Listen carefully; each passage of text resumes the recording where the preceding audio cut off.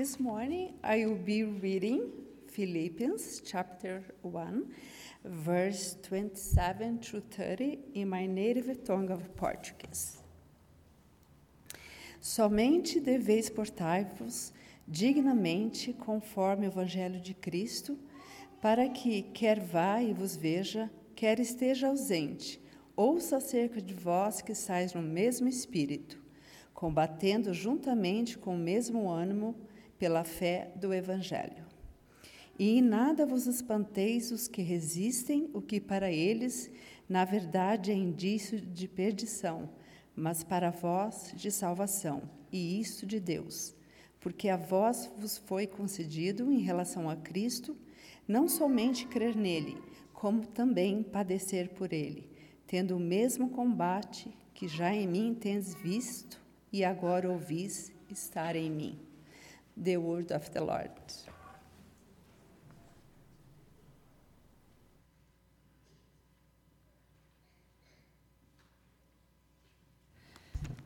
Brooklyn will be reading Philippians 27 through 30, 1:27 through 30 in Spanish to honor our Latinx brothers and sisters. Pase lo que pase, compórtense de una manera digna del Evangelio de Cristo.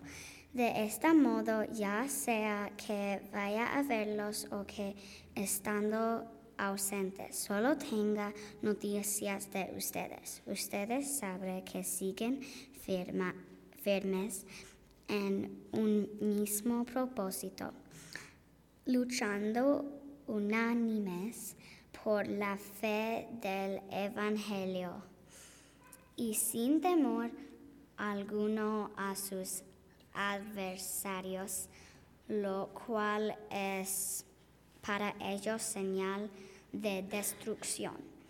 Para ustedes, en cambio, es señal de salvación. Y esto proviene de Dios, porque a ustedes se les ha concedido no solo creer en Cristo, sino también sufrir por Él, pues sostienen la misma lucha de antes me vieron sostener y que ahora saben que sigo sosteniendo.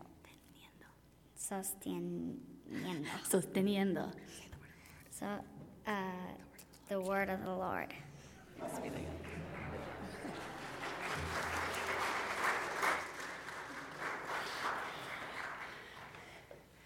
We are certainly blessed to hear the Word of God in so many languages.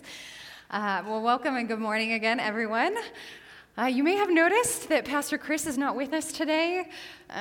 He is unfortunately at home and maybe even watching this service with us online, but he is recovering from a surprise case of COVID. So we are sad to be missing him, especially as he was so excited to be here as part of this service with us. He was also intending to preach today, which for obvious reasons he is not able to do, but I am very grateful that he had some great notes and thoughts to pass on. So to give credit where credit is due, just know that much of what we'll be hearing is due to the hard work of Pastor Chris. But with that in mind, I would like to start us off with a story. So in a small tribal village in northern India in the 19th century, there was a family who gave their life to Jesus, and they converted to Christianity after hearing the story of the gospel from some missionaries who were visiting there. But the village chief and many other members of the community were not happy about this. They were incredibly angry, in fact, and they forced this family out into the public square. And they were told that they could either recant their faith or face public execution. And even in the face of what I can only imagine must have been absolute terror, the father started to sing his reply. I have begun to follow Jesus. No turning back, no turning back. And at his refusal to recant, the chief ordered the execution of his 2 children. They were shot with arrows right before their parents' eyes. The chief then asked the man again, will you deny your faith? You've lost both your children. You will lose your wife too." But the man only kept singing, "Though none go with me, still I will follow. No turning back, no turning back." And with that, his wife was also killed. And at this point, furious at his continued refusal, the chief said again, "I will give you one more chance to deny your faith and live." But still the man kept singing. All 4 members of the family died that day. But something miraculous also happened. A seed was planted in the heart of that village chief. There was something about seeing a man who was willing to die for what he so strongly believed that moved him. And soon afterward, he called the community together again, and he declared that he himself was now a Christian. I know. And from that point on, the gospel started to spread, not only throughout that community, but into the region beyond as well, all because of one demonstration of real life-changing faith in Jesus. For the last 2,000 years, someone has always been trying to stop the singing of the followers of Jesus. It started with the crucifixion of Jesus himself and continued on all throughout the early church as word of his gospel started to spread. I grew up hearing stories of many early Christians who were martyred on crosses like Christ's, or who were stoned to death, or who were sent into the Roman Colosseum to be fed to the lions as a spectacle in the arena at the Roman Games. But as devastating as it is to acknowledge that these things happened even in the past, the persecution of the church is still happening today. More followers of Jesus were martyred in the 20th century than in all other centuries of history combined. In fact, that century has been the bloodiest for people of all religions. And the 21st century isn't off to a whole lot better start. I mean, for all of our economic advancements and social progress, the world has still managed to graduate into deeper and deeper violence. And it's easier in the US, I think, with all the protections that we have on our religious liberty to take our freedom of worship for granted, right? I mean, there's plenty of religious tension, yes, and even we have seen our fair share of death, especially in the last few years. But on the whole, we live in relative safety when it comes to worshiping God. And in that place of safety, we can forget that so much of the world still lives without it. So many of our Christian sisters and brothers believe in Jesus and worship him under the threat of death every day. And on a day like today, as we celebrate World Communion Sunday together with the rest of the global church, we are reminded that we're part of something bigger than just us. We're connected to all of the rest of the saints across time and space. And it reminds us that part of our role as members of the global body of Christ is to not forget, to be mindful and aware of the real cost of following Jesus, and to stand in solidarity with the ones who are paying that cost. So we're going to take some time today to remember the persecutions that have taken place in our world. It started with the execution of the early Christians, and it has escalated in recent years, not only to large-scale massacres, but also to Christian genocides and ongoing religious persecution in countries all around the world. Take a look with me at this report from the U.S. Commission on International Religious Freedom last year. Slide before. Yep.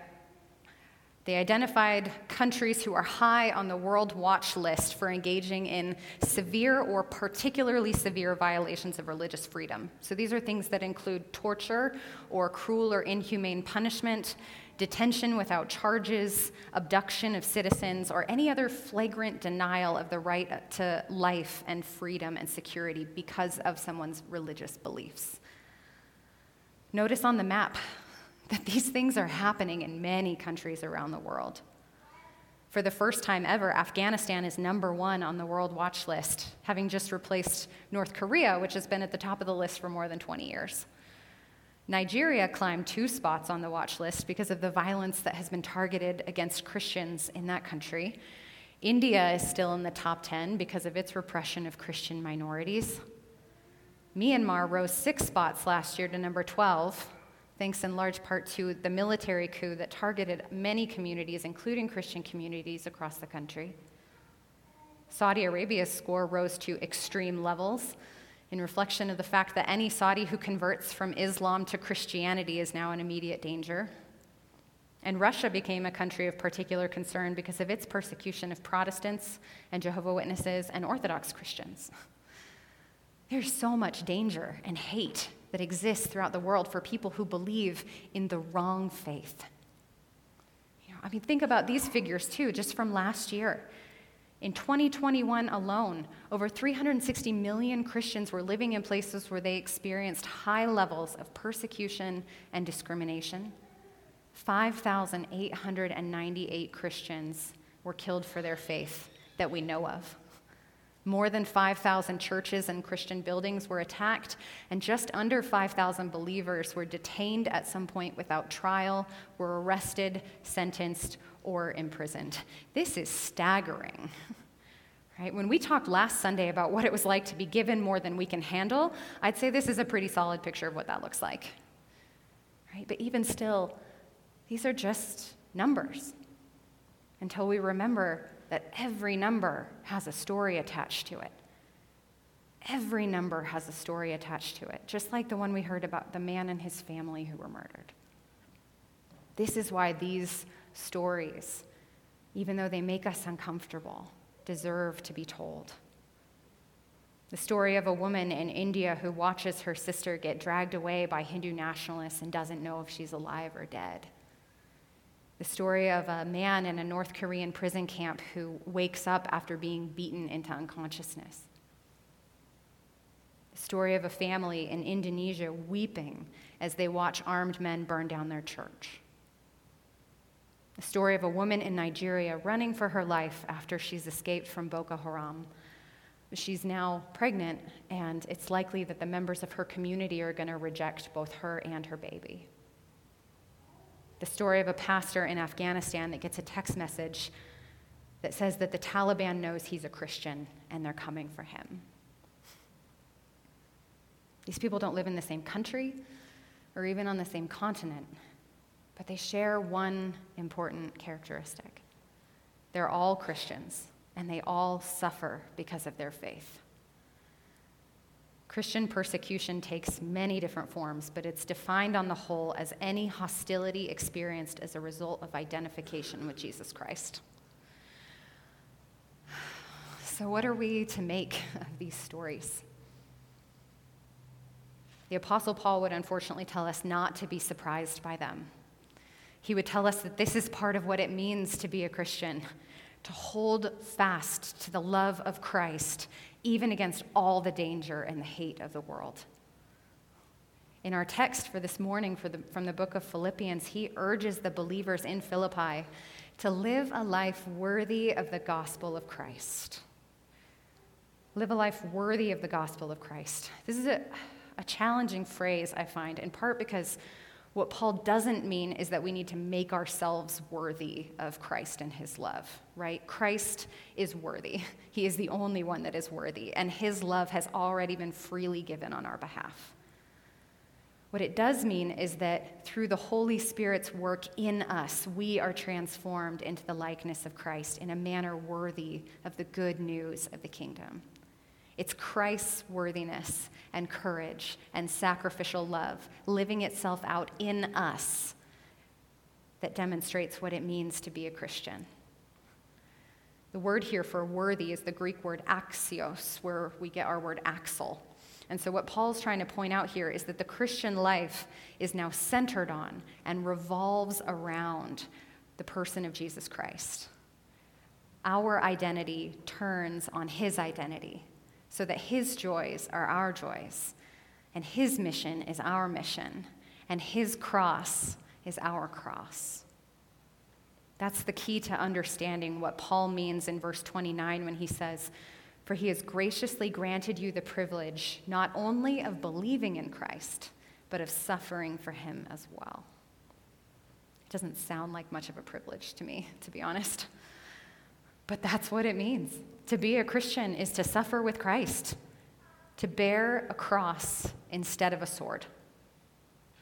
Jesus said the same thing when he told his disciples, if you want to be my followers, if any want to become my followers, let them deny themselves and take up their cross and follow me.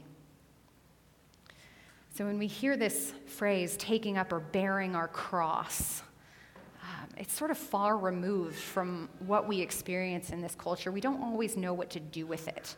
And I think we typically turn it into a metaphor, right, for withstanding difficult trials and going through difficult times. And for the most part, this is true to our lived experience. But bearing the cross of Christ isn't simply a metaphor for the millions of Christians who are persecuted around the world. There's another story I want to share with you from a pastor in Sudan. When he was interviewed, he told the story of a couple who came to him wanting to buy back their children who had been stolen away by Islamic fundamentalists.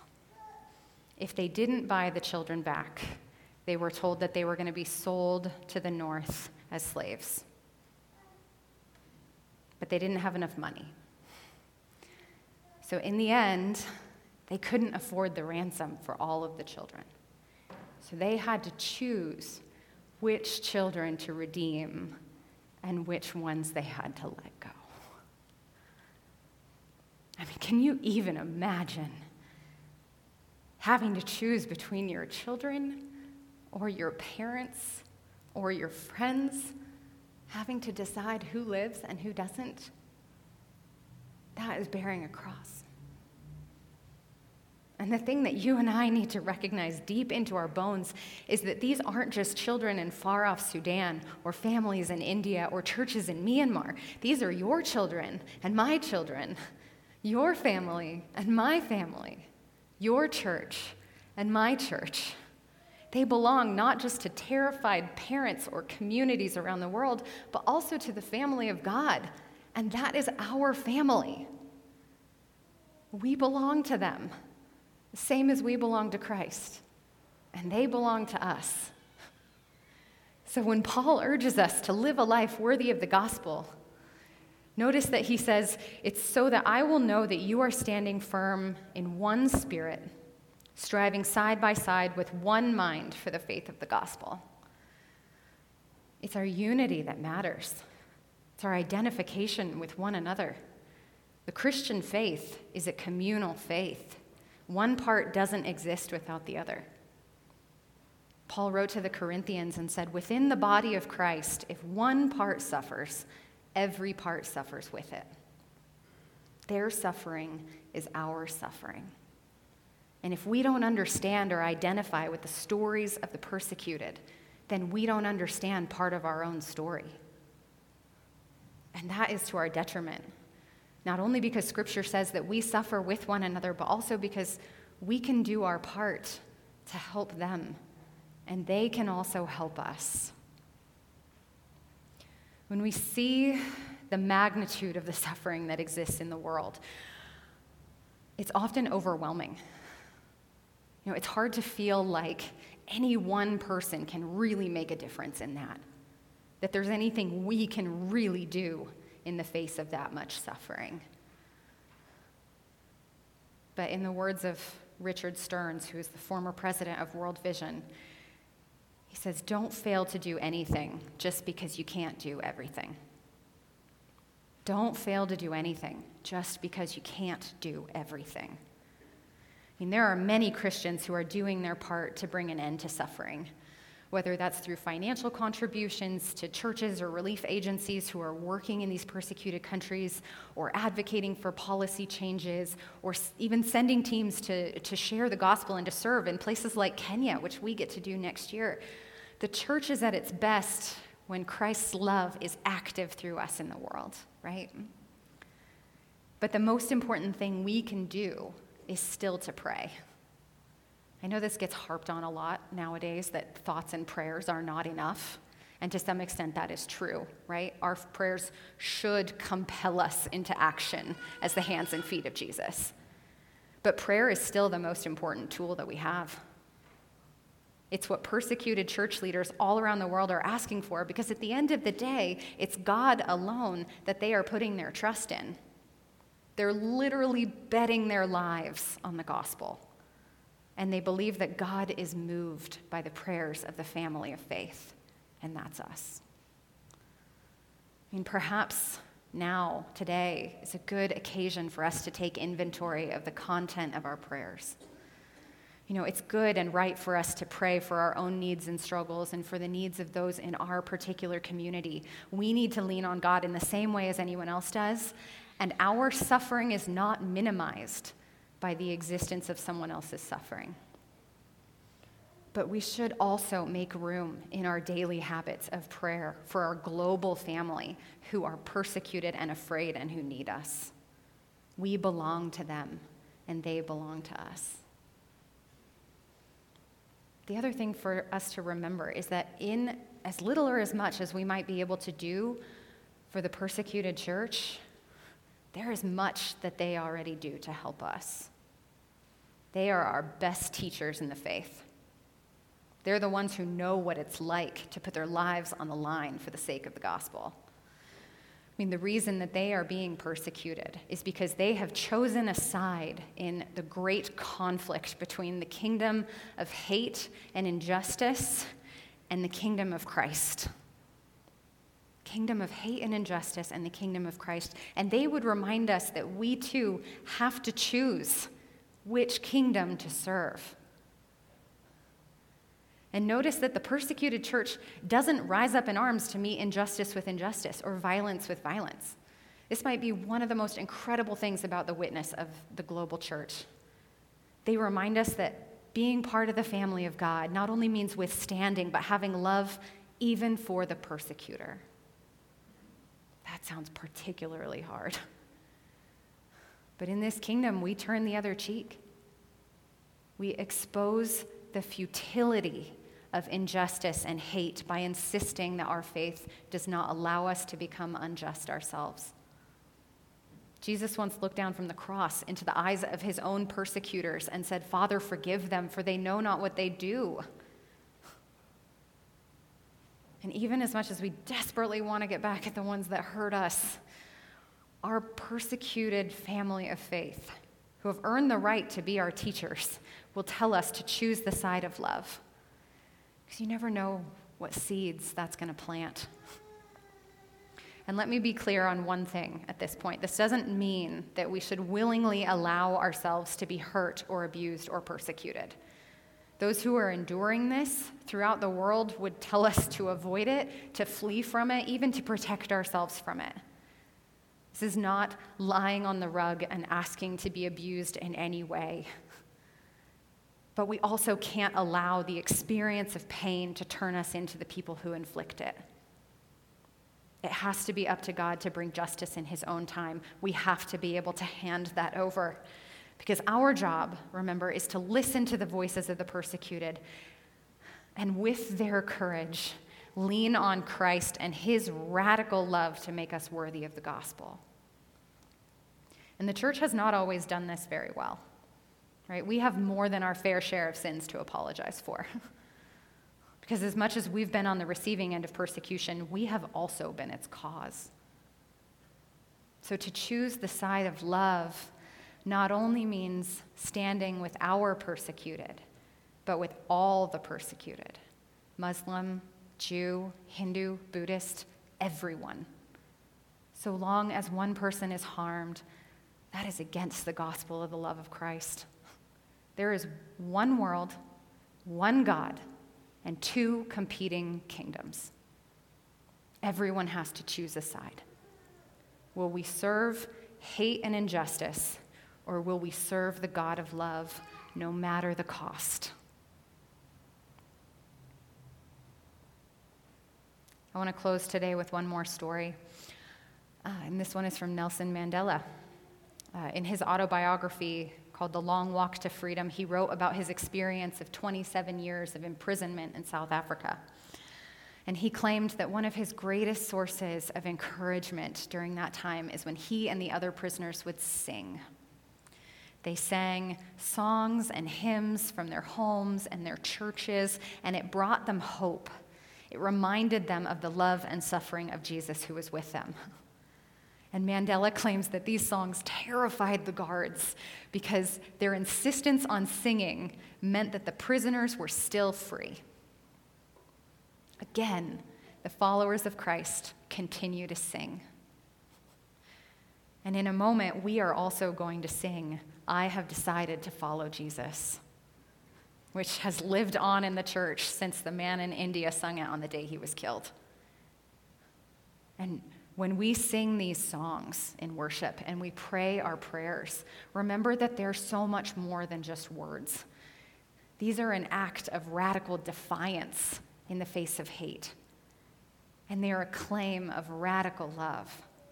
So choose today to pray for the persecuted and for the persecutor.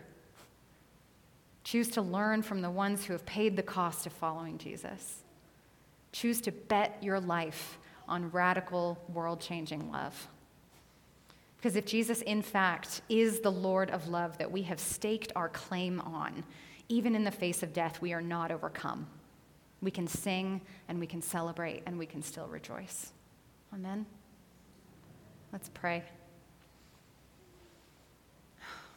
Holy Lord, it's devastating to hear the stories of the persecuted across time and across space, especially when we are so far removed from much of it ourselves. It's easy to feel small. It's easy to feel incapable of knowing how to handle and resist the evil and the hate that exist in the world. But thank you, God, that we do not lean on a strength that is just our own. Thank you that we can stand alongside these brothers and sisters in spirit and lean on your strength and your courage to meet hate with love, even if it means death. We pray for our family across the world, the ones who are losing their churches and their children and their family. We know that they are our family, and we grieve with them, Lord, and we ask for your providence and your mercy to descend, that you would change the hearts of those who feel like anger is their only recourse and violence is the only way. Because, God, we know that you have come to bring a deeper way, a more loving way, a radical, world-changing way. Change our hearts even today, Lord. Make us into people who are worthy of your gospel. It's in your Son's name we ask it. Amen.